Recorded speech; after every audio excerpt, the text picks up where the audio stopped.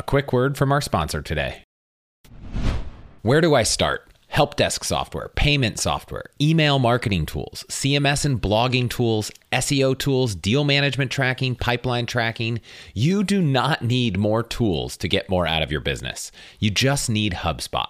Their all-in-one customer platform is the ultimate business hack for all your customer-facing teams. You can create best-in-class campaigns and automate outreach with workflows that will generate more qualified leads for your business. HubSpot will also keep track of every prospect with category-leading pipeline management so you can close more deals. Finally, you can use powerful AI chatbots and develop a knowledge base to scale your support. HubSpot is built to deliver results, drive more revenue, and to help your business grow faster than you ever thought was possible. Try it for yourself today at HubSpot.com. Again, go check out HubSpot.com today. Hello, and welcome to another episode of All the Hacks, a show about upgrading your life, money, and travel. If you're new here, I'm Chris Hutchins, and each week I sit down with the world's best experts to learn the strategies, tactics, and frameworks you can use to have a happier, healthier, and wealthier life. This week, I'm talking to Jordan Grumet. He's a hospice doctor whose passion for personal finance and storytelling has led him to educate others on living mindfully when it comes to money, time, and meaning. As a hospice doctor, he's had an intimate look at people's regrets, mistakes, and decisions at the end of life.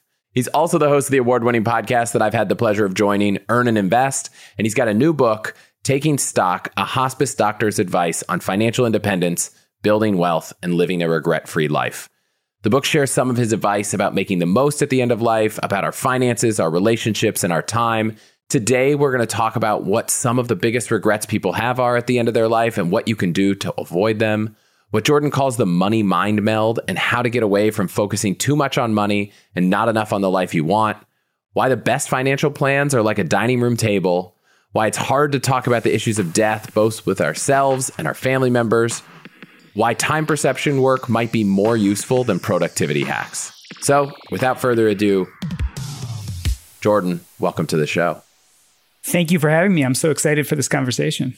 Yeah, me too. So this isn't the first time we've talked about regret on the podcast. Dan Pink and I talked about his book, which is all about regret. Ben Nemtin had a bunch of learnings about regrets of the dying that sparked him to totally change and upend his career and his life. But both of them approached it from surveys and data, which I'm sure you've read, but you've also sat down with thousands of patients at the end of their life and had these conversations. So what have you learned that might not have come out in the data that many of us have heard?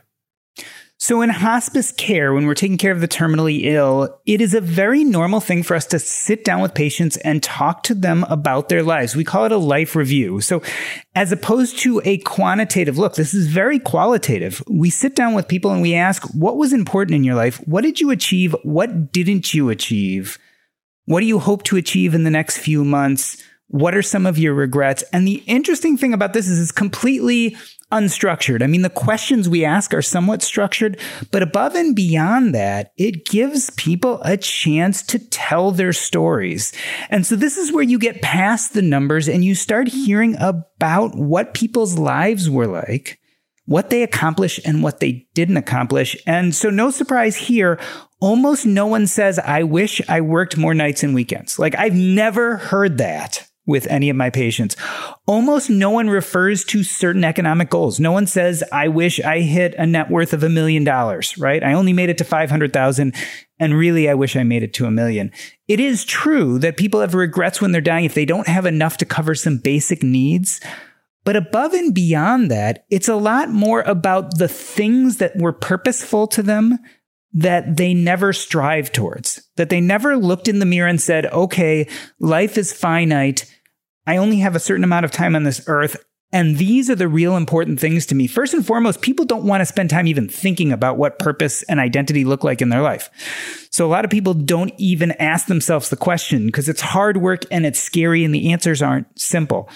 Next, if people do kind of say, oh, I really like to do this at some point, whether that's climbing Mount Everest or starting a certain hobby or writing that book, a lot of times we put it off. We figure we're always going to have more time. So what I get to experience when I talk to people is because death is around the corner, it relieves them of all society's expectations. It relieves them all of family expectations. They get to drop all the junk and look at their lives and say, what was important to me and did I accomplish it? And often those things are what I like to call the climb, right? They're things that have to do with what purpose is in our lives. They're things that we're deeply interested in doing. They're things that bring us happiness. And often at the end of life, what people really regret is that they didn't spend enough time doing those things, right? They didn't write that book. They didn't spend more time with those people who were important to them. They didn't resolve that fight they had with their best friend from 20 years ago. These are the kind of things that really weigh on people. And what happens is they really then have to try to catch up and achieve some of those things in whatever the weeks or months they have, right? Can I get back in contact with this person and make amends? Maybe I wanted to go to climb Mount Everest. I obviously don't feel good enough to do that, but maybe I want to try to make a trip to Nepal just to see it, right? What are the things we can do to try to bring some closure to these purposeful, meaningful things in our life that we never addressed? And I think that's what people really regret. Interestingly enough, they don't regret failing. You on your deathbed will sit there and say, you know what, I gave it my best and I didn't succeed, I failed, but at least I tried. It's the things that we never had the courage to try that I think really gets to us when we find out that we have a terminal illness. In the book, you say living a regret-free life, but is it really more about assessing and tackling the regrets you've had than trying to completely avoid them? And is it about learning from them so that you can live more intentionally than trying to pretend that they don't exist? I think the problem is we often take these things that are deeply important to us and put them off. And maybe that's because we're trying to make money. Maybe that's because we're trying to build a career. Maybe, like I said, it's because they're scary and they're hard. And so when we get to the end of this life and we haven't addressed these issues, we do feel regret. I think if we can start thinking about these things much earlier, the regrets won't form. Because then we can start taking action earlier in our lives today, not when we're on our deathbeds, not when we need that sudden plot twist that fixes everything. But in a sense, I think the way to avoid regrets is to start thinking about purpose and meaning now, because that's what people regret in the end, is that they didn't address it earlier. So yes, when I'm 40, I can look back and say, hey, I really regret that I didn't think about these things when I'm 20.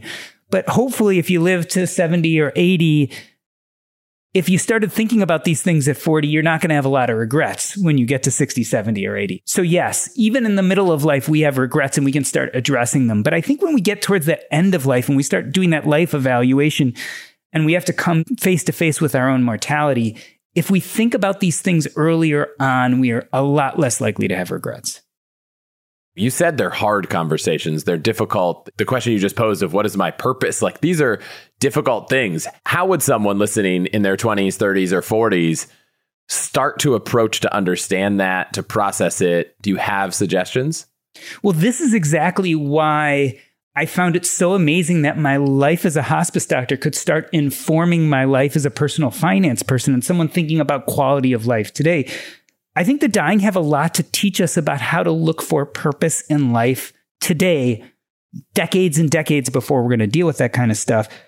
With the dying, we do something called the life review, which, as I said, is a structured series of questions where people kind of look at their life, what was meaningful to them, and did they pursue it? I think we should start trying to do these life reviews way earlier. Like, we should probably do them yearly starting in our 20s. I talk in the book exactly about how to go through a life review, but a quick exercise, a quick visualization that I think any young person can do right now is to start with the basic question. If you were lying in your deathbed, bemoaning your life and thinking to yourself, I really regret that I never had the energy, courage, or time to, like, whatever comes next in that sentence is germane to your sense of purpose. And the sooner we start thinking about these things, the sooner we can start striving towards them now, as opposed to waiting to a later time. There are all sorts of other exercises that you can do or questions you can ask yourself that start getting you working on this idea of purpose. Now, one that I love to ask people, which is just so simple, is like, when was the last time you woke up in the middle of the night with this idea and you were so excited you couldn't fall asleep? Did you pursue that idea? Like, how many times has that happened in your life and what came of it? Because those kind of things, too, are the messages to us of what our purpose is. If that doesn't work, then you have to start doing other stuff. Like, I often tell people, like, you got to start saying yes to new experiences that you've never done before, right? People ask you to go do something that normally you'd say no to. You have to say yes to people and places and things you've never done. You have to start experiencing life and see what sticks. It's like throwing spaghetti against the wall. What ends up being meaningful to you? What brings you joy when you do it? And how can you then start building that as a bigger part of your life? In the book trailer, you said your patients often die as they live. Some express sorrow, hope, but it's a time of thoughtfulness. It seemed the way you said that, like that was a revelation for you. Did that change the way you lived when you processed that thought, and how has it? Well, so it's this interesting idea, right? People die as they live. And so people often ask me, like, is death painful? Is it scary? How is it going to feel for me? So what I see in hospice patients is people who are anxious and uptight and unhappy in life tend to be anxious, uptight, and unhappy in death, and vice versa. People who are at peace, people who feel content, who have strong relationships and a sense and purpose in life tend to feel the same way in death. So if the germane question is, how do I die a good death? The answer is, let's start working on living a good life. So I think if we come to terms with some of these issues at a much younger age, the process of dying becomes a lot easier because you're a lot more at peace with what happened in your life. So yeah, it was kind of a revelation because it again made me start to look back and say, we're doing this too late. We're having these conversations and thinking about these things when we're old and retired or getting a terminal illness. And we should really be talking about these things in our 20s when we're setting off on our career journey and trying to decide what kind of life to build. And someone listening to this right now might not think, oh, this is a personal finance conversation, right? It maybe hasn't gone there yet. But where I think a lot of people get held up is so much of your younger career is tied into earning, making money, progressing. And maybe for some people that is their passion. Maybe for others it's not.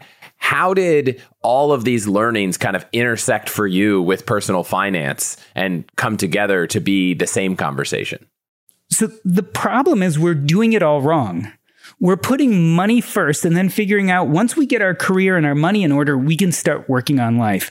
My argument in this book and my argument from my experience as a hospice doctor and a personal finance expert is we need to put the money aside, especially when we're young, just for a moment. That doesn't mean we're going to stop working. That doesn't mean we're going to stop thinking about how we're going to build wealth, but we need to put those ideas aside and start thinking about purpose, identity, and connections first. And the reason why is we make this mistake that money is the end goal, where my argument is money is a tool. And money is a tool ultimately so that we can live lives of purpose, identity, and connections, right? The FIRE movement, financial independence, retire early. We are all rushing to make enough money so we can stop working so we can do what? Live purposeful lives. I'm trying to flip the switch and say, let's start with purpose, identity, and connections. Let's start doing some of those exercises and the hard work and figuring out what that means. And then once we're on that path, that's when you start looking at your finances and saying, how can I now build a path to financial independence or a financial structure that supports that purpose, identity, and connections? And that way we can be really intentional about why we make money, how we make money, and what we're doing this all for. When we don't do that purpose and identity work first, we are chasing after money as a goal. And often we don't even know why. We get this idea of a certain net worth, we get this idea of a certain job position, and it sounds great and it sounds meaningful. But a lot of times when we get to that place, we get to that net worth, or we get to that job we were so excited about, we actually feel more depressed as opposed to happy. And there's a few reasons for that. One is because money's a little bit of a false goal. Looking at your bank account isn't going to make you feel more purposeful or give you a better sense of identity. So when you get to that place you thought that was so great, like $1 million in the bank, most likely two things are going to happen. One, you're going to start saying, oh, well, I don't feel as good as I thought I'd feel. Maybe I have to start going after 1.5 or 2 million. So before you know it, you're right back on the treadmill trying to make more. The other thing is this idea of loss aversion. The fear of losing is almost twice as bad as the fear of never getting there in the first place. So the minute you get to that $1 million net worth, or you get to that job promotion that was so exciting, you start worrying about losing it. Like, oh my God, the market's going to change. Something's going to happen. I'm going to have this big expense. And all of a sudden, I'm not going to have my $1 million anymore. And that actually causes us to be more fearful than happy. And I see this especially in the financial independence movement. When people get to financial independence, they get to that net worth number, and they find themselves crushed, anxious, and afraid. And the reason why is because none of those things really have a real sense of purpose and identity. There's no meaning in those things. They're just these easy goals we set up. And they're really easy because they keep us from doing the hard work of trying to figure out purpose and identity. It's really easy to go for the low-hanging fruit. It's really comfortable. It's what society expects of us. We can go on Instagram and see all the pictures of people taking beautiful vacations and having beautiful things. And it's really easy to strive for all that. But in the end, I don't think it makes us happy. And so that's kind of where I'm coming at this from. That's why I realized when I started looking into personal finance, I started blogging and podcasting, I was already financially independent. So to me, it wasn't really exciting to go, okay, how do I invest? How do I save? How do I set up my 401k? I felt like those 101 conversations are important, but they weren't what I wanted to have. I wanted to have those 201 conversations. Now that I'm starting to get a hold of my finances, what do I do? But in having these conversations, I realized I was a little bit late to the game. Like my life would have been served much better if I had started thinking about what was purposeful first and then started building my financial framework. Let's say we're all bought in with, we need to figure this purposeful conversation out at the beginning. Is that just the life review? Are there more steps to that process before, if you've set money aside, bring it back into the conversation? Or how long should someone expect it to take to figure that out? So I think figuring out your purpose and identity are things that take years, but I actually suggest that people take a few months to really start doing some meditation, some thought, and some of these purpose and identity exercises. And we can go into some other ones like identity exercises if you want. Once you start doing that and start saying, okay, these are the things in my life I feel that are important, I think then it's fine to start looking at your financial structure and saying, okay, I need to build a financial pathway. But let's see how I can at least take this idea of purpose and identity and build it into that. So what kind of jobs am I doing? What's my end goal? What am I going to take this tool of money that I'm making and how am I going to use it? The important question is, how are we going to, instead of deferring all of our gratification and spending all of our time front-loading the sacrifice and grinding it out to do well at work and make lots of money, the idea is how can we enjoy today and tomorrow, not just kind of put it off till later. And so I think this happens simultaneously, but I think you need at least a few months of thinking about purpose and identity before you really start jumping into how you're going to change your financial life. So in the book, you mentioned these three brothers, and one of them sounds like the one you just referenced, right? The eldest brother front loads all this effort and work to enjoy all the fruits of his labor or her labor at the end. The middle brother takes breaks along the way, like sabbaticals, and the youngest one just enjoys the journey. When I read that, I thought, okay, well, there's multiple ways to enjoy this journey. Is the message that all three ways could work, or is the message that the first one is not really as good as it seems? The message is that all three ways could work. So my hypothesis is once you start thinking about purpose, identity, and connections and start getting a hold of what those things are in your life, now is the time then to use that information to help you build a path towards financial independence. The parable of the three brothers talks about three ways of doing it. The eldest brother, which we talked about, was more front-loading the sacrifice, that traditional FIRE movement, grind it out, make it high net worth. Once you hit that net worth, quit and let your money support you. The middle brother was much more like the passive income and side hustles. Financial independence wasn't some big net worth number. It was actually making enough money through passive income and side hustles each month to pretty much support your needs. And then the youngest brother is the passion play. This is the idea that if the goal of financial independence is to live a life of purpose, identity, and connections, if you're lucky enough to come out of college or high school and find a job that fulfills your sense of purpose, identity, and connections, something you do even if you weren't getting paid for, but you happen to get paid enough to cover your monthly needs, in a sense, you're immediately financially independent, although you may work till 60 or 70 because you're probably not saving a lot and you're just covering what you need. Any of these three mechanisms, these archetypes, are fine. In fact, I argue that we may switch back and forth from time to time, or we might even borrow some of the different techniques of each of these brothers. So when I look at my own trajectory, my father died when he was 40 and I was 7, and he was a doctor. And all I wanted to do was be a doctor like him. I had no care about money. So in a sense, I was very much a youngest brother. I wanted to enjoy the past. I thought that medicine would give me a sense of purpose, identity, and connections. I could care less about money. This is what I wanted to do with my life. Something happened though. I went to medical school residency. I started practicing it and I burned out. And I'm like, I can't live this life anymore. But I also realized that to leave my job in medicine, I needed to build up a certain amount of money so that I could quit my job. So I started grinding it out and doing things to make lots of money. So I transitioned from a youngest brother to an eldest brother, right? All of a sudden, I was grinding it out, front-loading the sacrifice, making as much money as I could so I could quit, and then find my sense of purpose, identity, and connections because I was done working. But in the midst of doing that, I started picking up these little medical side hustles to make a little extra money on the side. One of them was hospice. Hospice was something that I really enjoyed that ended up being a side hustle. So in a sense, I also took a little bit of the road of the middle brother. Interestingly enough, hospice also became the thing I would do even if I wasn't getting paid for it. So by doing the side hustle, I learned that I had a new passion. So then again, I started back looking like a youngest brother. The point is you can change from time to time to time, but those pathways need to be in service of your purpose and identity. And the mistake that we make is we don't even consider purpose and identity a lot of times when we start going towards a career pathway. We just zoom off into it thinking that we'll achieve some status of either wealth or position. And that becomes what we think is meaningful or important to us. And for a small subset of people, it may be. But for the majority of us, all that does is delay the hard work.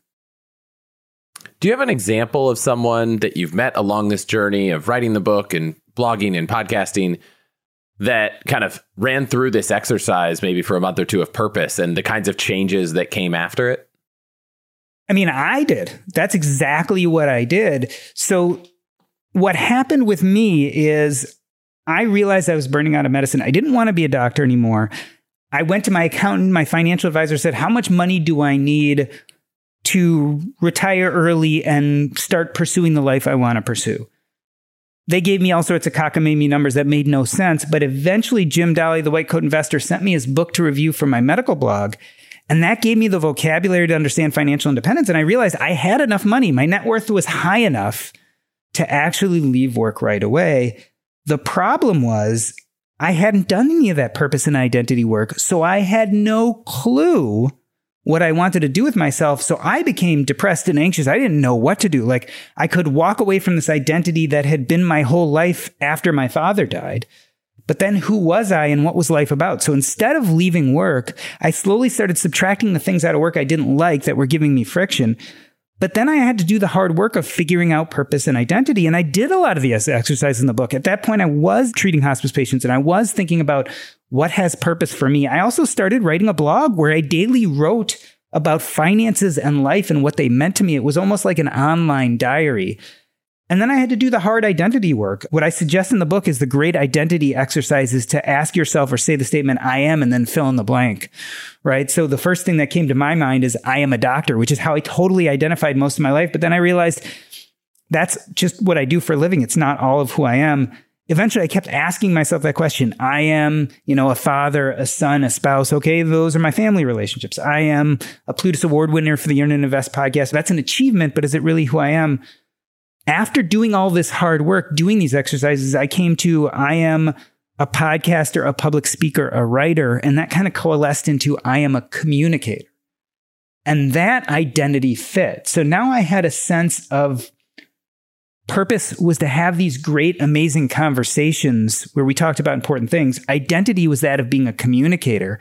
And I had to get there before I could actually transition fully out of being a doctor and start subtracting more and more out of my job until I was left with the one thing that was still very purposeful for me, which was the hospice work. So I've done this exact process. The interesting thought when it comes to my career is when I started medical school, I actually volunteered in hospice the first week of my medical career. So my first patient I ever saw was as a hospice volunteer. Something in my chest was telling me hospice work is for you. But instead, I ignored that. And part of the reason I ignored it is because it wasn't as prestigious and it didn't make as much money as all the other things I could do. But I go back now and I say, if I had understood purpose and identity, if I had done some of this hard work at a much younger age, I might have started my medical career in hospice and I probably would have never burned out. And interestingly enough, I probably would have made a lot less money. I probably wouldn't have made it to financial independence, maybe into my 50s and 60s, as opposed to now I kind of made it in my early 40s. But I probably would have enjoyed my career more. And it would have been an alternate pathway that probably would have saved me a lot of pain and anxiety that I got as I burned out in medicine when it wasn't really meeting my expectations. So I had to do this work, and I'm a perfect example of why putting purpose and identity first might have made my trajectory easier and less painful. I feel like I have a similar experience where I meet people that have known me well and tell them that I started this podcast. And they're like, yeah, you were supposed to do this 10 years ago. And I was like, well, why didn't you tell me 10 years ago? It seems like everyone I know thought that this is what I should be doing, but somehow I was the last person to figure it out. I don't remember if I read the exercise in the book, but sometimes I like asking other people who know you really well to talk about you, because it was shocking to me that everyone thought I should be doing this before I knew it. And I thought, man, if I could just have somehow interviewed them and asked them. So now I regularly ask people that know me well, like, what are things that you think that I should be doing more of? What are the things I'm doing that you wonder why I'm doing, to try to pull that information out? I mentioned that in the identity section in the book. And if you're having trouble with the statement, I am, and filling in the blanks, it's a great time to do exactly that. Go ask family and friends and to be aspirational. Like, not only what am I today, but what could I be? Like, what am I in my most heroic life? And I think, again, those type of exercises, interviewing your family, say, well, how do you see me as? Is very powerful, because you're right. We ourselves have these blind spots. And again, I think sometimes we spend a lot of our time pursuing things and worrying about what we think we're supposed to be doing as opposed to what we want. And so we do so little work trying to figure out what we want. Again, the dying, it's amazing. You find out you're dying and all of a sudden, all you can think about is what you want. And so I'm trying to bring some of that urgency a little earlier in our lives so that it can help guide us. If you want to keep learning from the world's best minds anytime, anywhere, and at your own pace, you have to check out Masterclass, who I'm excited to partner with for this episode. With over 100 classes from a range of world-class instructors like Steph Curry, Richard Branson, and Martin Scorsese, that thing you've always wanted to do is way closer than you think. When I signed up a few years ago, I jumped straight into an amazing cooking class by Thomas Keller that has totally leveled up my skills in the kitchen. I also really enjoyed FBI hostage negotiator Chris Voss's class on the art of negotiation. And with every class I've taken, I'm blown away by the depth of knowledge the instructors have and the quality of the experience. And a Masterclass membership makes such a good gift for someone that's hard to shop for. I highly recommend you check it out. Get unlimited access to every Masterclass, and as an All the Hacks listener, you get 15% off an annual membership. Go to allthehacks.com/masterclass. That's allthehacks.com/masterclass for 15% off Masterclass. Science has shown that being charitable can actually have a huge impact on your happiness, which is why I'm excited to be partnering with Daffy today. They're a not-for-profit community built around a new modern way to give, and they have a mission I think we can all get behind: helping people be more generous more often. Amy and I use Daffy for all of our giving because they offer an account that makes it easy to put money aside for charity. You can make a one-time contribution, or you can set a little aside each week or month, and all your contributions are tax deductible. Except you don't actually have to know exactly where you want to give the money right away. In fact, you can make your tax-deductible contribution now and invest that money into stocks or even crypto so it can grow tax-free and let you have more impact in the future. Then, whenever you're ready, you can give to any of more than 1.5 million charities, schools, or faith-based organizations in a matter of seconds. So head on over to allthehacks.com/Daffy if you want to start giving today. And for a limited time, if you visit that link, you can get a free $25 to give to the charity of your choice. Again, that's allthehacks.com/DAFFY. Along the journey you shared for yourself, you talked about this trap that in the book you call the money mind meld, where you care way more about the money. And I found myself in the same trap. It's like, we got to get to this net worth. We got to get to this net worth. I recently read Die with Zero, and I was like, maybe the net worth I'm really targeting is ending with zero. Like, maybe the number doesn't matter. But how did you get out of it? A lot of people that I think listen to this show, people that I know, are optimizers stuck in that. Can you talk about that transition? Yeah. So I talk about the money mind meld. It's this idea that we become mesmerized with so much about money that, especially when we're in the pursuit of it, it's the only thing we can see, right? We forget about everything else that's important to us. The problem with the money mind meld is once you reach that goal, you get to that place that you thought was so vaunted, you don't find yourself happy. And this is really what it comes down to. Money doesn't really ultimately make us happy. And so we have to change our mindset and really start thinking about money as a tool instead of a goal, right? Money itself does nothing for us, right? They're numbers on a computer screen or useless pieces of green paper if you happen to have cash. But when you think about it, that doesn't mean anything. What it means in society today is money is a currency, right? It's a storing of energy, potential energy. It's a storing of goods and services. So we can use that money to buy goods and services. But what we're really talking about is freeing up our life with that money so we can pursue our sense of purpose and meaning. That's all it really does for us. So in order to really get past the money mind meld, you have to realize that money is not making you happy. Money will solve your basic money problems, but nothing else. And that money is a tool, one of many tools, right? So we have our youth, we have our energy, we have our intelligence, we have our communities. We have all these tools. And all of these tools are in the pursuit of a goal of living a purposeful life. We have to stop looking at money as the only tool or the goal and start realizing where it fits. One of the ways I really tell people is, think about what happens when you reach that money goal. How will you feel? And at first people are like, oh, I'd be so excited and happy. And then you kind of say, well, what next? What would you do? What would that money get you? Why would your life be better because of that, right? And so on some level, people are going to say, I could take that great vacation or I could fly first class. But when you really drill down, you realize that those things aren't truly the key to happiness. Like they're nice perks, right? But they're not the true key to happiness. So then you start pushing further and saying, okay, what would this really allow you to do?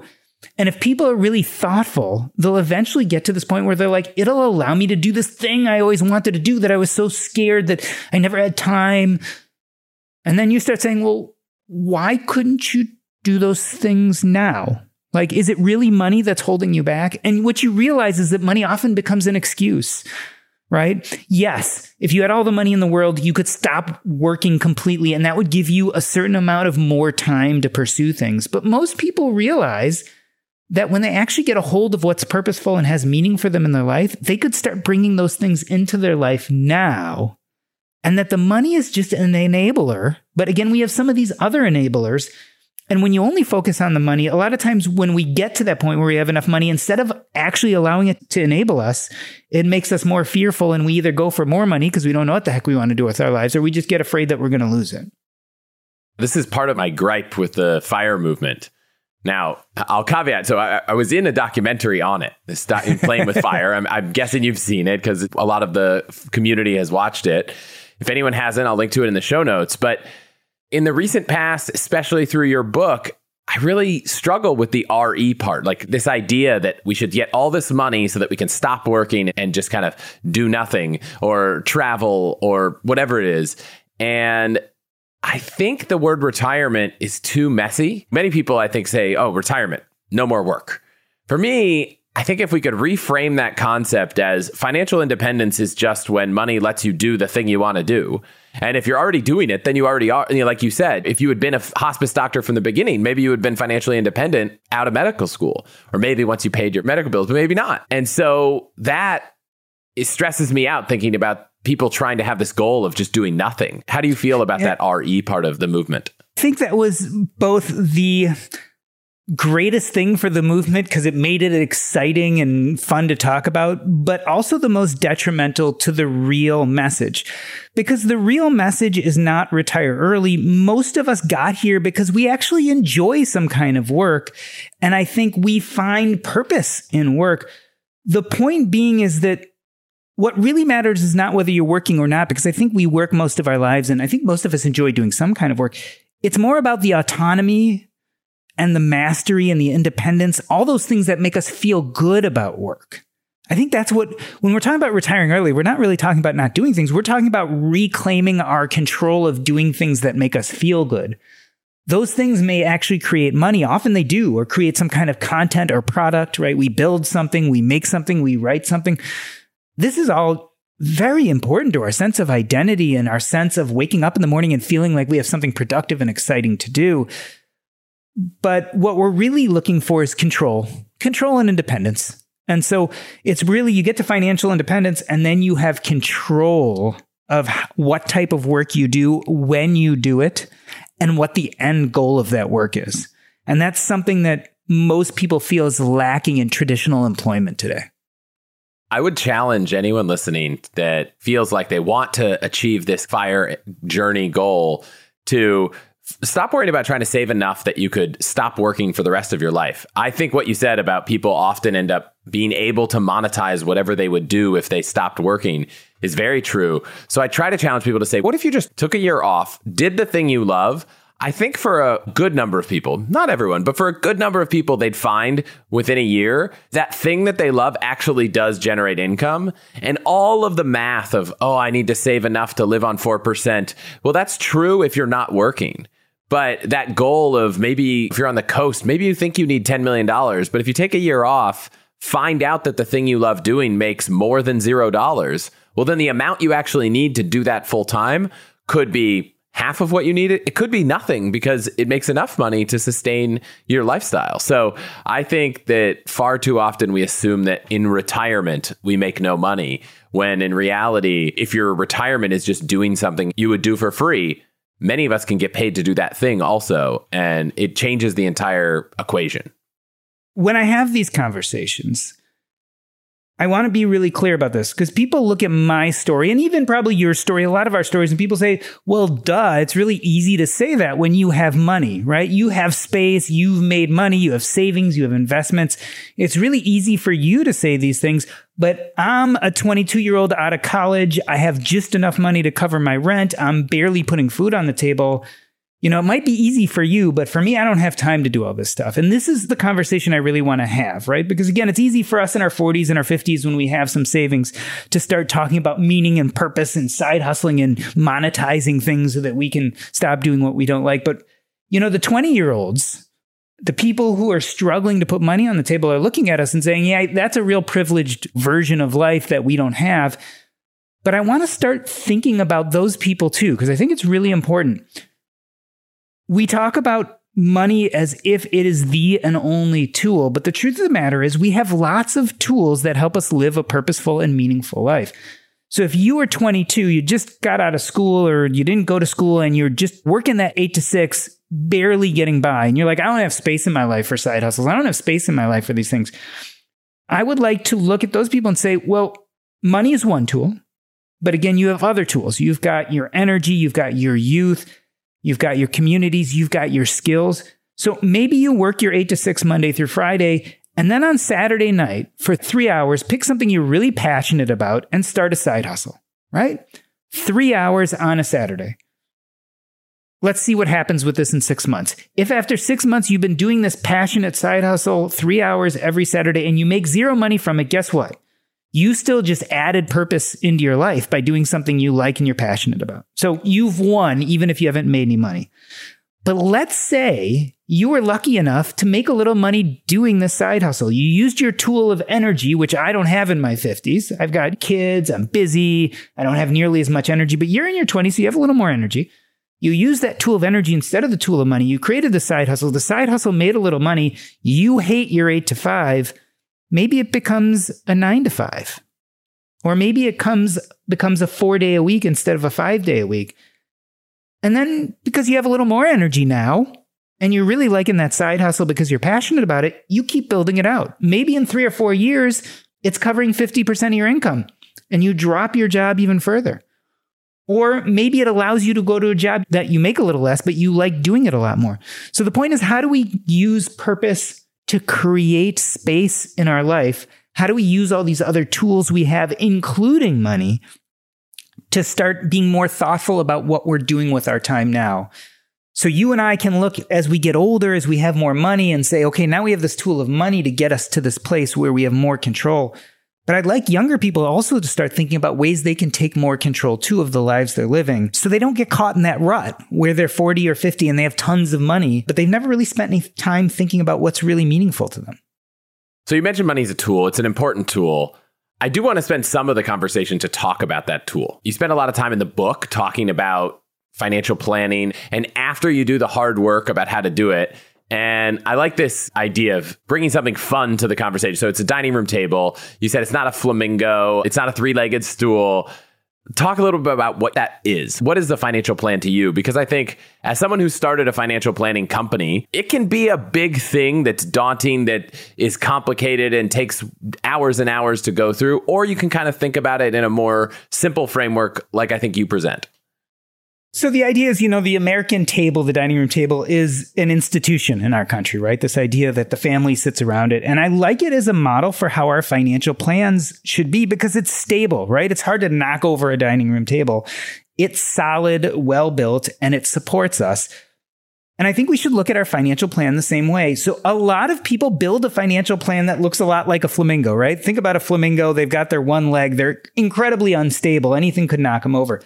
This is the person who really puts all their eggs in one basket, right? They have their W-2 job. They work for some company. And maybe if they do invest at all in stock, maybe it's through their 401k. Maybe it's actually in that company itself. And so everything depends on this one company. And God forbid, a la Enron, this company goes down, something happens to it.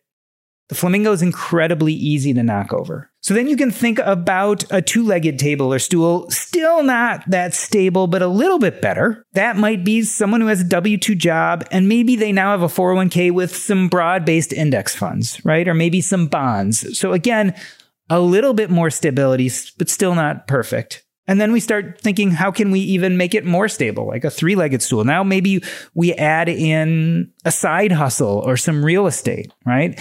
And so then again, we're now creating more space. And then the four-legged dining room table, something that even if you knock a leg off is still going to be incredibly stable, is your W-2 job, plus the broad-based index funds, plus some real estate, plus a side hustle. Maybe if you're excited about some alternatives, you have a little crypto here or there. Again, the idea is you're creating these different legs. It's this idea of a diversification, but it makes it a little bit more obvious. And again, the whole point of this is really what we want to do is we want to build a financial plan that supports our sense of purpose, identity, and connections. We want to build meaning into our life. To do that, we build a stable financial plan and then we practice risk mitigation, right? What we're really doing is trying to protect ourselves against the unknown risks, like you suddenly lose your job, like an economic downturn, like a healthcare crisis or problem. Like all of these things, we want to create that dining room table that's going to support us so that we can withstand whatever trauma, whatever black swan, or I call them white swan events that happen, right? These events that a black swan event is a totally unexpected event that can really ruin our financial lives.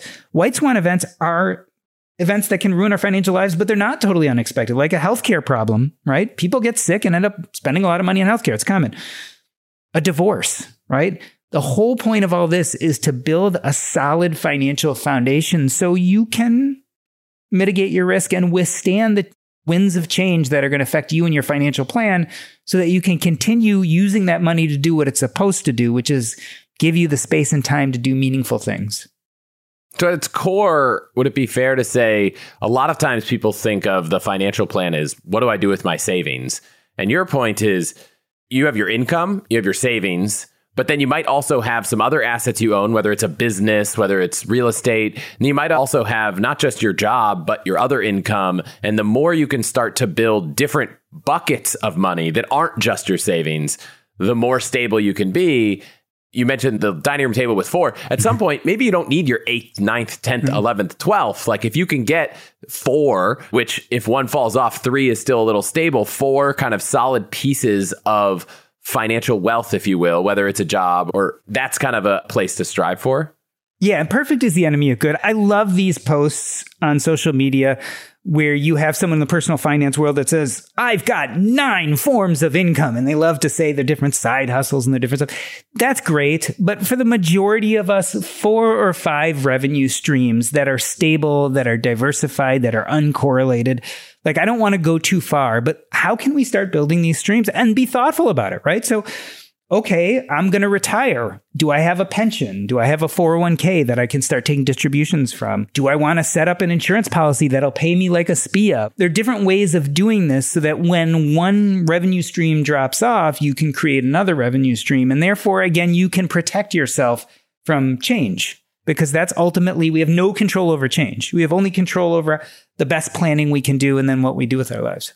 So that's the planning piece, but you do talk a little bit about how one of the ways to tackle your finances is to spend less. A lot of these tactics are, okay, you can get a side hustle, you can make more, but you talk about not just trying to do the small things, but really building that kind of savings frugality mindset into your daily life. Can you share some examples of how you've done it and how people might do that to make their finances a little more automated in terms of how they save for the future? Yeah, there's some tips in the book about just simple things. I especially talk about it when I talk about budgeting, because I think budgeting is something that people really struggle with. And my family has never been a good spreadsheet budgeter. So there's great apps nowadays, and you can do all sorts of spreadsheets on budgeting. But I think there's some really easy things you can do that help streamline your budget to make sure that you're not spending frivolously. So with my wife and I, we were lucky enough to both be employed and have 2 decent jobs. So a basic rule for us is we lived always off of one salary, and the other salary went directly into either savings accounts or into investment accounts with us not even seeing them. So it was as easy as you want to buy something, there's either money in that checking account or there isn't. We took half this money off the table before we even had a chance to think about it. So simple things like that. Other little things, you don't have this as much today, but it used to be back in the day. If you wanted to buy something from a vending machine or something, you had to have the money on you, right? You used to have cash. It was before the days where we all had phones and we could just hold our phone up to the vending machine. So an easy thing I did is I never carried cash. Some people never carry credit cards. It's like, okay, I'll have my one safety credit card, but I'm not even going to give myself the means to spend. Other things you can do is like, we rarely make big purchases on a whim or on a spur. So if we're at Target or if we're at someplace and we see something that's $500 or even $250, we're unlikely to go buy it the moment we see it and think we need it. So often there's a cooling off period, especially with something new that we want to buy, where we give ourselves a week to think about it just to make sure we truly need and want this thing. I think there are a bunch of other different hacks we can use. We can automate.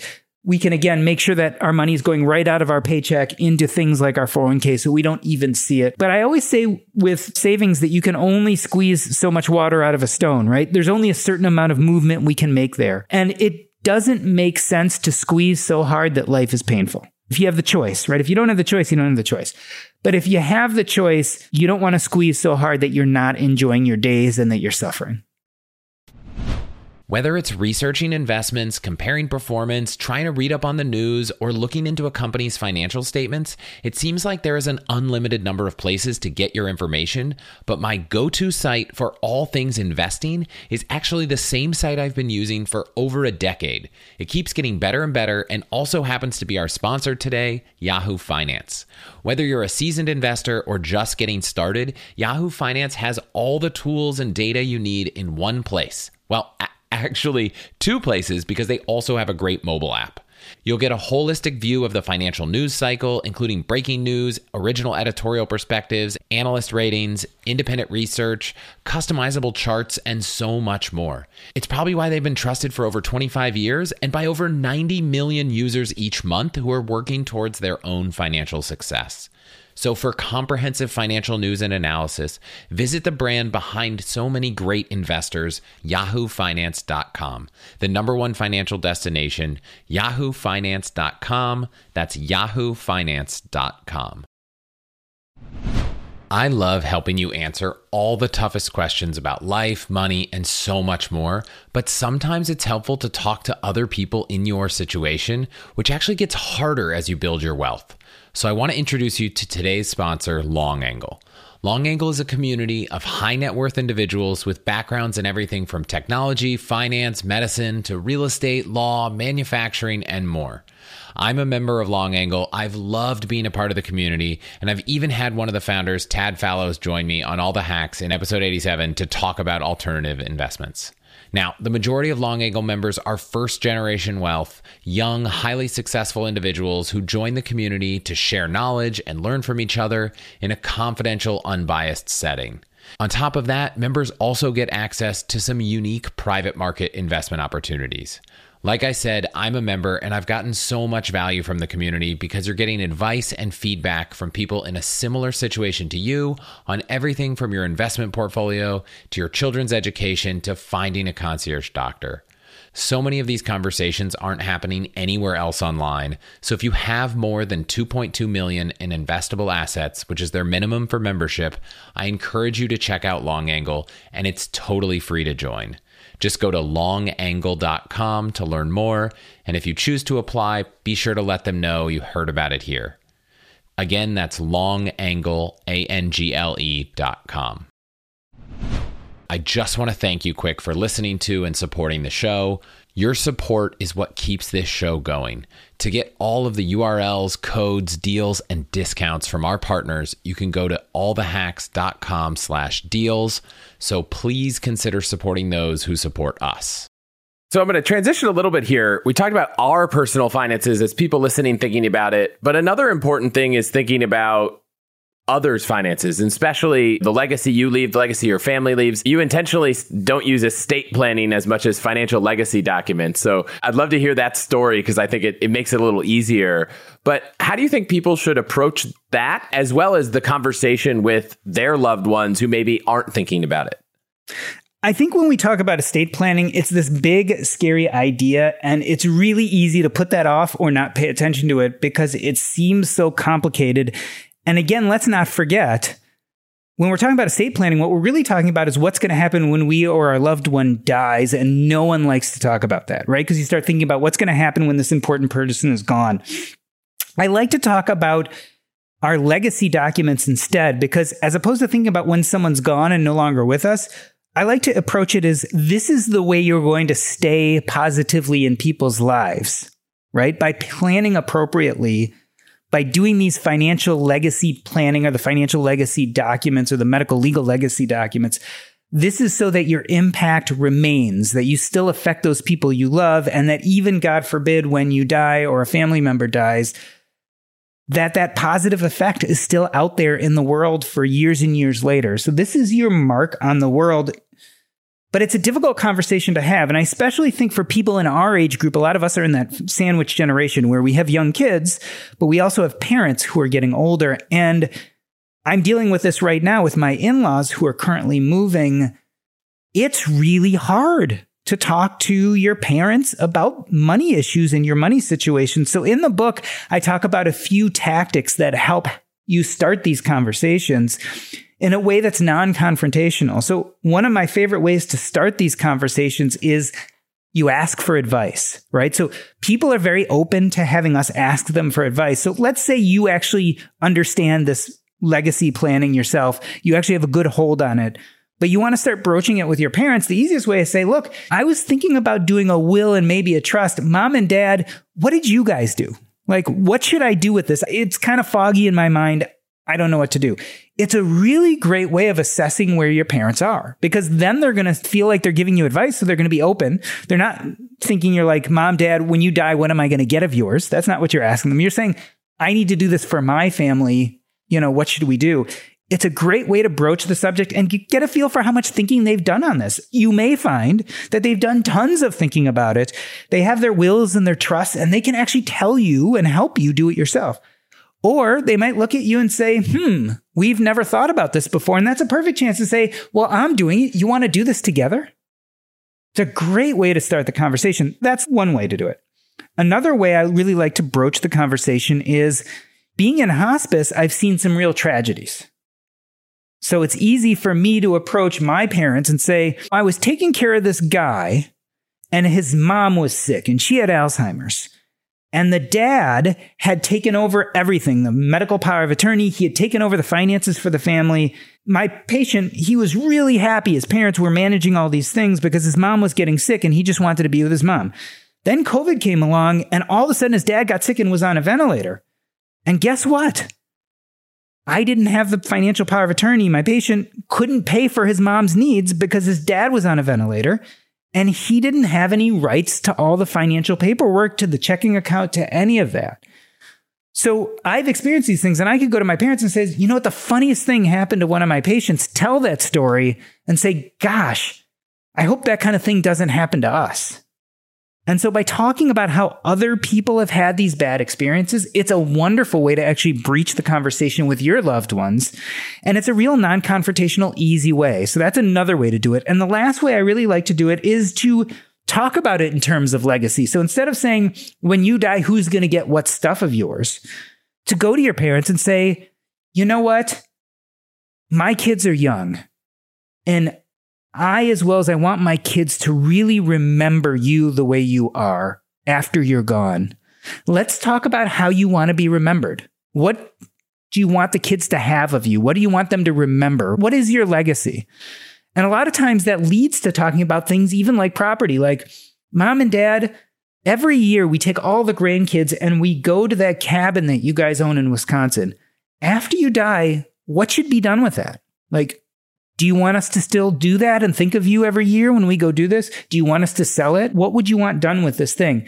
But by framing it in terms of their legacy, I think then you can open up the difficult conversation and make it about celebrating the people we're talking about. Because the idea behind this, and no one thinks of it this way, but really estate planning should be a celebration of people's lives, right? We should celebrate with their medical legacy planning, like living will, medical power of attorney. What we're doing is we're celebrating their dignity and what they want done for them when they can't speak for themselves. With their financial legacy documents, like their wills and their trust, we're celebrating all they've achieved economically, all the things they've acquired, and how those things are going to continue in the world after they're gone, and they're going to stay present in our lives. So if we can reframe this as a celebration, it makes it much more approachable, and it makes the conversations much easier. You just gave me an idea, which I think is really interesting. So two things came from this when I was just listening. One, something I want to make sure my wife and I do is, and I wish that we had done with my grandparents, is take some time to capture who they are, their story, whether that's on video, whether that's written, so you have something to share. So that's just something that's top of mind for me. Is I saw Sean, I think from My First Million, posted that he did a podcast with his mom where he interviewed his mom like he was doing an interview, but he didn't publish it, right? He didn't go out and share it with the world. He just did it because he wanted to have an archive of a conversation he had. So that was one, which I thought was just really interesting, was trying to document these people that are important in your lives that won't be there forever. But the other is talking about ways that you could keep alive things. So in your case, there's an actual physical cabin, right? That might be something that's a lot easier and tangible. But if your family is really loved going to a cabin, but always renting it, maybe you could ask your parents, if you have money left over, yeah, you could give it to someone, but is there anything you want to do with it? You think about people with tons of money and they grant these scholarships so kids can go to school under a program. Or I remember my sister's college, someone donated a pool of money, and the whole purpose of it was enough money that the interest on the donation would be able to buy a passport for every kid at the university that never had one. And I thought that was so cool. And I'm now thinking, if I have money when I die, I would love to not just leave it, but also leave a purpose for it. I would love you to take this money and take a trip every year like we took when we were kids, that kind of thing. So trying to talk about this with your parents, but maybe to turn their legacy into something tangible that you can bring to life with your family and can be passed on is a really interesting idea that I'd never thought about. I think our lives are like a stone being dropped in the ocean. We are here for so little time, and once we break the water, we're gone. But the ripple effect of that stone can carry on for miles and miles and miles. And so a lot of the thought is, what is going to be the ripple of my life? And so I'm convinced that living this life of meaning and purpose is going to affect those people around you by thinking about your legacy planning, by setting aside money to do those important things. That's going to be your ripple that will carry on after you're gone. And I personally find that extremely comforting. I imagine those in their final days would find it comforting to know that what they care about is going to kind of transcend their own life into others. Yeah, totally. I mean, it's about legacy. And that's why I think we should call it legacy planning. Are there any things that you think are commonly missed in legacy planning that aren't as daunting to go tackle as maybe an entire estate plan? Or maybe you've done that, things that you're like, hey, even if you think you've done it, make sure to think about X or Y or Z that might not be the obvious? I hate to say it, and it's so estate planning 101, but it's so straightforward. Everyone needs to go check their beneficiaries.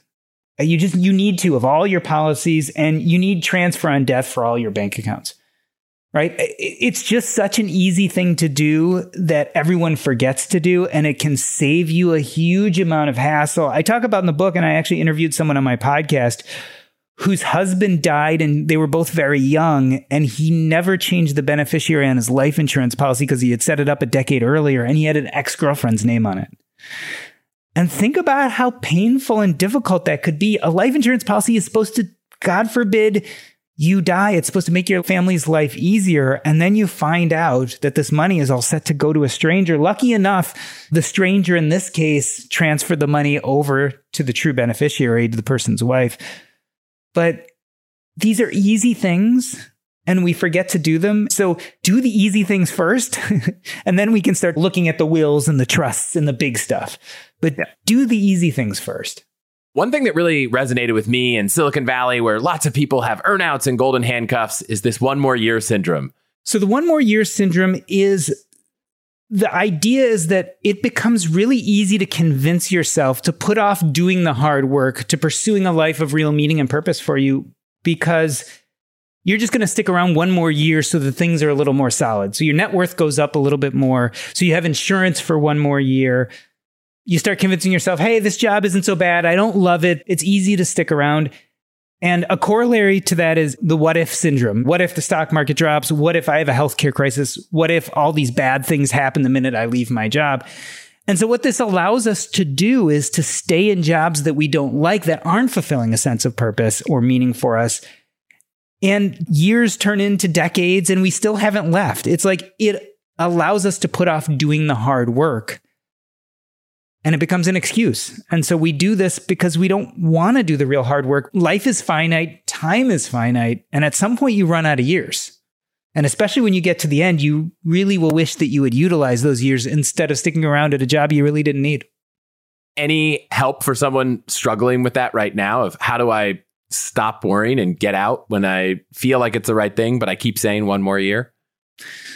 So what I've done, and what I certainly did in my career, is instead of taking the full plunge of just going from working full-time being a doctor to not being a doctor at all, I started just subtracting out stuff I didn't like at work. So I took the middle ground. I just said, okay, let's look at all the things in my job I don't like and start getting rid of them. So can you go part-time? Can you go half-time? Can you get rid of the clients you don't like anymore? Can you hire someone out within your job to do all the things you don't like and just spend the time doing things you do like? How can we bring more purpose even within that work setting? That's one way. The other way is to just at some point bite the bullet and say, you know what? If I leave my job and I don't like what's happening, I can always go back to work. And for a lot of people, they can. And so a lot of times you have to turn it around and stop saying, what if this bad thing happens? And start saying, what if I don't have that much time left? Like, people worry about running out of money, but what if you run out of life? And I think when you start framing things in those terms, they realize that, yes, if your finances are iffy, maybe you do need 1 more year. But if it's pretty clear cut and you're like, this is pretty good, realize that life and time are finite. And the only thing we can control is what we spend doing in those time units, those little slots of time we have. You are specifically choosing to do something you don't like in that time slot for no other reason than it's easy. And so how can we change that mindset? A lot of the purpose of this entire conversation has been around the fact that there is some finite amount of time. And some people find out it's less than they thought. Some people have a lot of it. But even when you have a lot, the days, the weeks, the months, they always feel like you don't. And you have a whole section of the book about time perception. And the way you think about time is really important in a well-rounded life. So I'm curious what some of the best ways people should approach their time differently or alter that perception to be happier and to live that well-rounded life. In personal finance, we always talk about time as if it's a commodity, right? You can buy it, you can sell it, you can trade it. Nothing is farther from the truth. Time passes no matter what we do. We have no control. We don't know how much time we have on this earth, right? We don't know if it's 50 years or 80 years or 70 years. We don't know, but that's out of our control mostly, right? We can exercise, we can do a few things, but we've got a set amount of time on this earth. That time passes and you can't do a thing about it. So there are really 2 choices here. If you look at time as a series of time slots, because it's just easier, days, weeks, months, hours, however you want to look at it, we can try to control the activities we place in those time slots, or we can try to mess with our perception of time. and that's it, right? So when it comes to what activities we place in those time slots, this gets back to trying to figure out what's purposeful to us and then building a financial life around it so that we can fill up as many of those time slots as possible with things that are purposeful to us and subtract out as many as possible of those things that have no meaning or give us friction, right? So that's the one thing we can do. And that's what the book is mostly about, is learning to bring more purpose into your life, whether you have money or not, but then ultimately bringing money as a tool to even help you do that further. That's point one. Then we can mess with the perception of time. And this is a little bit harder to understand. There are all these sayings that kind of touch on this idea, but aren't clear about it. Like when you have kids, you say the days are long, but the years are short. We always talk about this idea that when you're young, time lasts forever, but when you're old, time flies by. The point about thinking about this is just if we know how we feel about time, we can change some things to help us perceive it a little bit better, right? And a lot of this is very personal. It depends who you are. So for like me, I was very cognizant of the fact that time felt like forever when I was a kid, but as I get older, time seems to fly by. So for me, the path of the eldest brother actually made a lot of sense because I didn't mind grinding it out when I was a kid. I thought I had all the time in the world as I was in my 20s and 30s. I didn't mind doing the hard work of being a physician. That allowed me to accrue a lot of money so that eventually I could retire early. Now time seems to fly by, but I have so much more control over my time than I ever did at any other time in life. So the perception is that time is flying, but I feel so much more freedom and space because I don't have that many things I have to put in my time slots anymore. It's all up to me. Like I don't have any official things. I don't have to do anything for work. Really, I get a lot more control over this. That was especially the thinking of the financial independence fire people of old, was to do that, right? Because they perceived that sometime in the future would be more valuable than time today. Funny, younger people who are entering the FIRE movement today look at it the exact opposite. They perceive that time today is just as important, and they don't want to put off purpose and identity and connections. So for them, they're looking at the path of the middle or the youngest brother because they want to enjoy today. They don't want to grind it out. They don't want to waste a second. So they perceive today as more important, or at least just as important as tomorrow. So for them, they're not going to really do that path of the eldest brother. They're going to really look to be a middle or a youngest brother. So we can play with what we put in those time slots, and we can look at how we perceive time and what feels more important to us. And that's the only control we have of this most important thing in our life that pretty much is going to pass and happen no matter what we do. And are there things you do that you haven't mentioned, whether it's daily or annual or weekly routine, that you think make your use of time more optimal now than it maybe was in the past? So strangely enough, I feel like I have all the time in the world. So I feel really now a place of time abundance. And I think there are a few reasons for that. One is I wake up really early. I love waking up early. And the strange thing, when you wake up at 4:35 in the morning, you just feel like your days last forever. So for me, that's a great way to combat these worries about time. The other thing is, because I've been real thoughtful over the years and have been financially successful as well as in other realms of my life, I've really been able to subtract out the things I hate.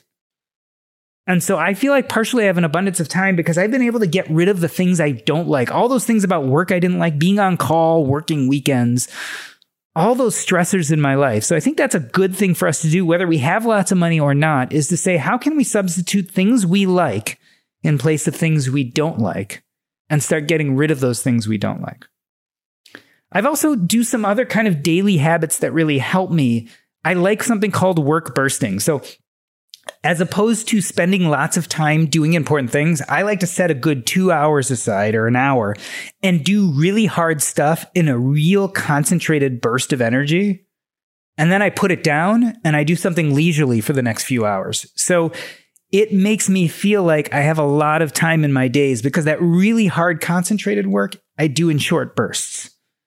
And so I really enjoy doing that. There are also some hacks. In the book, I talk a little bit about Parkinson's law and the Pareto principle. We can talk about that now if you want. But this idea that we can take advantage of these principles, like Parkinson's law says that basically the time you have to do a task will end up being the amount of time it takes to do that task, right? So if you have a task and you have 5 hours to do it, it's going to take you 5 hours to do. On the other hand, if the same task, you only have 2 hours to do it, it's going to take you 2 hours to do. So you can play around with this a little bit by, for instance, halving the amount of time you give yourself to do things. So if something normally takes you 5 hours, say, okay, I'm only going to do it in 2 hours. Most likely you'll get 80 to 90% of the quality by spending a lot less time doing it. And there's some other tricks you can do. A big part of that, especially when you're doing these tasks, especially if they're burdensome, is being really clear about defining what done looks like.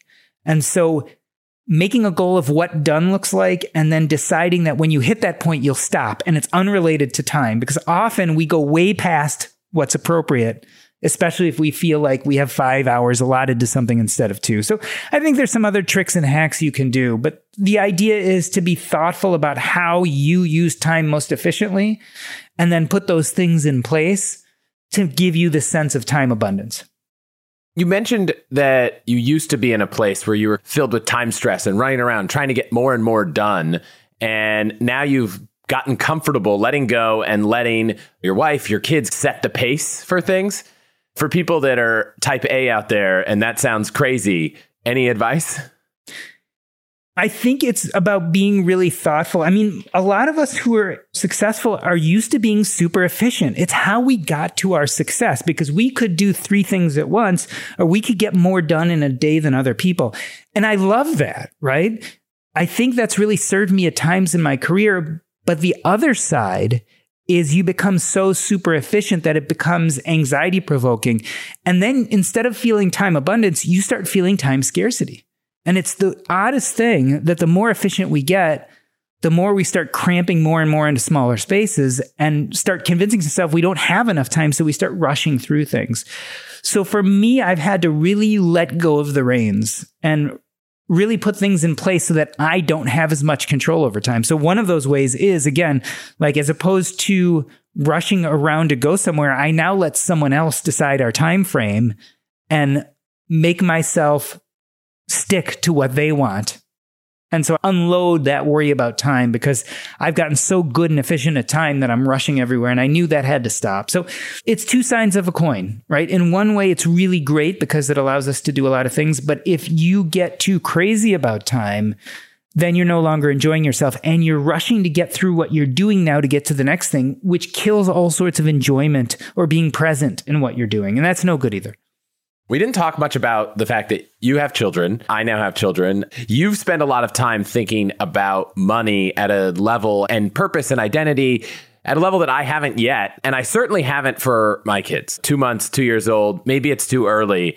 But given what you've thought, and for any parents listening, what advice do you have for taking some of these lessons, whether they're purpose driven, whether they're financial driven, and teaching them to children as parents? Get it together yourself and then model that behavior, and your kids will follow suit. I think we often talk about what exercises we should do with our children, what we specifically should teach them didactically, what we should get them involved in. I'm thoroughly convinced that the way your kids actually learn is watching how you navigate the world. So it sounds a little funny, but I think that we as adults should concentrate on ourselves, develop these great, meaningful habits, and live them out in front of our children so they can see. And I think that, more than anything else, will give them a good handle on what living a purposeful life, a full life, looks like.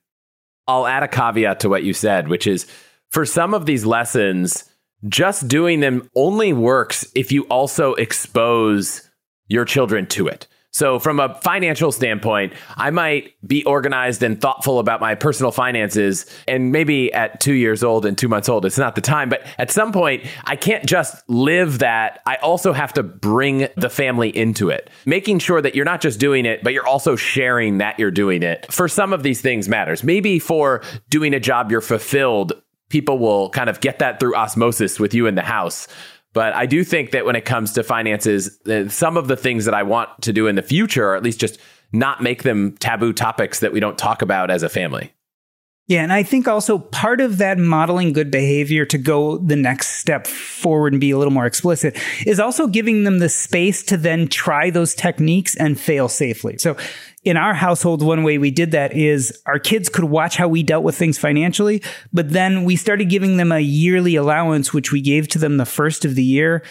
We clearly stated what they were responsible for and what we were responsible for, and then they had to decide what to do with that allowance the whole year. They weren't getting any more from us. And so that was a way we'd been modeling for years good behavior, but then we could actually set up a controlled experiment where the truth of the matter was there was no real risk for them, but they could then experiment, try some of those things, those techniques that we had been modeling, see what worked for them, see that hadn't, make some mistakes, have a little egg on their face when they did something wrong, and then learn. So I think that's part of that modeling is then to give them some space. And how did the allowance for the year upfront experiment go? In some ways, it did some unexpected things, but then at least we could address it. So for instance, my daughter, we found became ultra scared of spending and always had way more left at the end of the year than she probably should have. My son, on the other hand, was confident everything would work and often spent too much in the beginning. And then a catastrophe would hit and he'd find that he didn't have enough money. A perfect example is he spent most of his money. He had just a little bit left and he had about 3 or 4 months left. And then he dropped his phone into a lake when we were paddleboarding. And so all of a sudden he's like, I have zero money. I can't buy a used phone. I can't do anything. But I didn't foresee this coming because I thought I was doing a good job, but I didn't see that something unexpected might happen. It plays out differently with different kids. But the idea then is then to have those gentle conversations. With my daughter, it might be, it's great. You had a lot of money left over. Your bank account's really growing, but are you enjoying that money? Right. And then for my son, it might be like, yeah, money's a powerful tool, but if you're not careful and a good steward of it, you may find you don't have it when you need it. And so those are different conversations you can have, but it all starts with the modeling, then kind of those simple experiments, and then the talking to him. So did you loan your son money against his future year of allowance? How do you handle that one? The darn problem with my son is he's so goddarn innovative. Here's a perfect example. Like my son is known as the electronics guy on the neighborhood. So people give him old or broken electronics. The other day, someone gave him an old or broken phone and he realized it was still under warranty, sent it back to Apple and they sent him a new phone. Okay, so he figured it out himself. So he's a pretty savvy guy. He figures out either how to fix most things or to find his way into something new. The problem with this phone is it ended up at the bottom of the lake. He couldn't get it back. This has been fantastic. There's a lot more in the book, and I want to hear more about where to find everything you're working on. But before that, one thing I like to do is ask people to pick a place that they know well, anywhere in the world, and share with listeners who may go there someday, a place to eat, a place to grab a drink, and maybe an unusual activity that they should check out to kind of fulfill their inspiration for travel. Is there a place you have in mind? I'm not a big travel guy, okay? But here has been my joy with my family, and I've spent so much time remembering and thinking about these vacations. So it's added a huge amount of joy in my life. Once a year, especially before COVID, my whole family would take a week and go to Mexico. A lot of times we go to like Playa del Carmen or somewhere on the Cancun side, and we'd go to an all-inclusive hotel, and we would literally sit by the pool for a week all together. The all-inclusives have good restaurants, and the wonderful thing about it is it costs a lot up front, but once you pay for it, everything's paid for, right? So you get pretty much all the food, all the drinks, all the sun, all the pool, all the spa that you want. So it's expensive up front, but I've had so many joyful weeks. It's still the one thing I look forward to every single year. It's the thing I dream about in the middle of the winter in Chicago when it's cold and we're all like snuggled up in our beds. And the time I got with my family, with the kids, to think about the progression every year and how they changed and how we were together is priceless. So I guess the moral of the story is if you get the chance, take some time to go somewhere where you don't have a lot of things planned, but that's just a fun place to be, where you can be with your family with no responsibilities and no worries about money and just be for a week. And it's really, really valuable. I don't know if this has always been the case, but there are some really nice all-inclusive resorts. I think my assumption is always that they're all like these cheap, crappy resorts. That is not the case. There's some nice ones if you're willing to pay for it. But again, if people are listening to your show, they probably understand how to travel hack. They probably get free flights. They'll probably get some bonuses and some free things from the hotel they go to. So for them, it may not actually end up being that expensive. But it's a wonderful luxury. And I suggest anyone, especially with a family, do it if you can. Wonderful. You could go find the book anywhere books are sold, but where can people stay on top of everything you're doing and working on? So the easiest way is to go to jordangrumet.com. That's JORDANGRUMET.com. There you can see links to the book. You can also see links to the 3 ways in which I create content. So from 2005 to 2018 or so, I wrote a medical blog, over 1,000 posts there about being a doctor, about life in general. That's linked there. The Diversify blog was the blog I started about personal finance. That's linked there. And then the Earn and Invest podcast is what I spend my most time doing right now, which is the most current. And that's also linked there. Or you can just go to earnandinvest.com. But jordangrumet.com or earnandinvest.com are the easiest ways. You can see links to all my socials there and everything. Yeah. And you're on a podcast now, so you can also just search for the Earn and Invest podcast. While you're listening, there's a great episode with me, of course. So, well, of course. That was a great episode. Well, Jordan, thank you so much for being here. Thanks for having me. This was a blast. I really hope you enjoyed this episode. Thank you so much for listening. If you haven't already left a rating and a review for the show in Apple Podcasts or Spotify, I would really appreciate it. And if you have any feedback on the show, questions for me, or just want to say hi, I'm Chris at allthehacks.com or at Hutchins on Twitter. That's it for this week. I'll see you next week.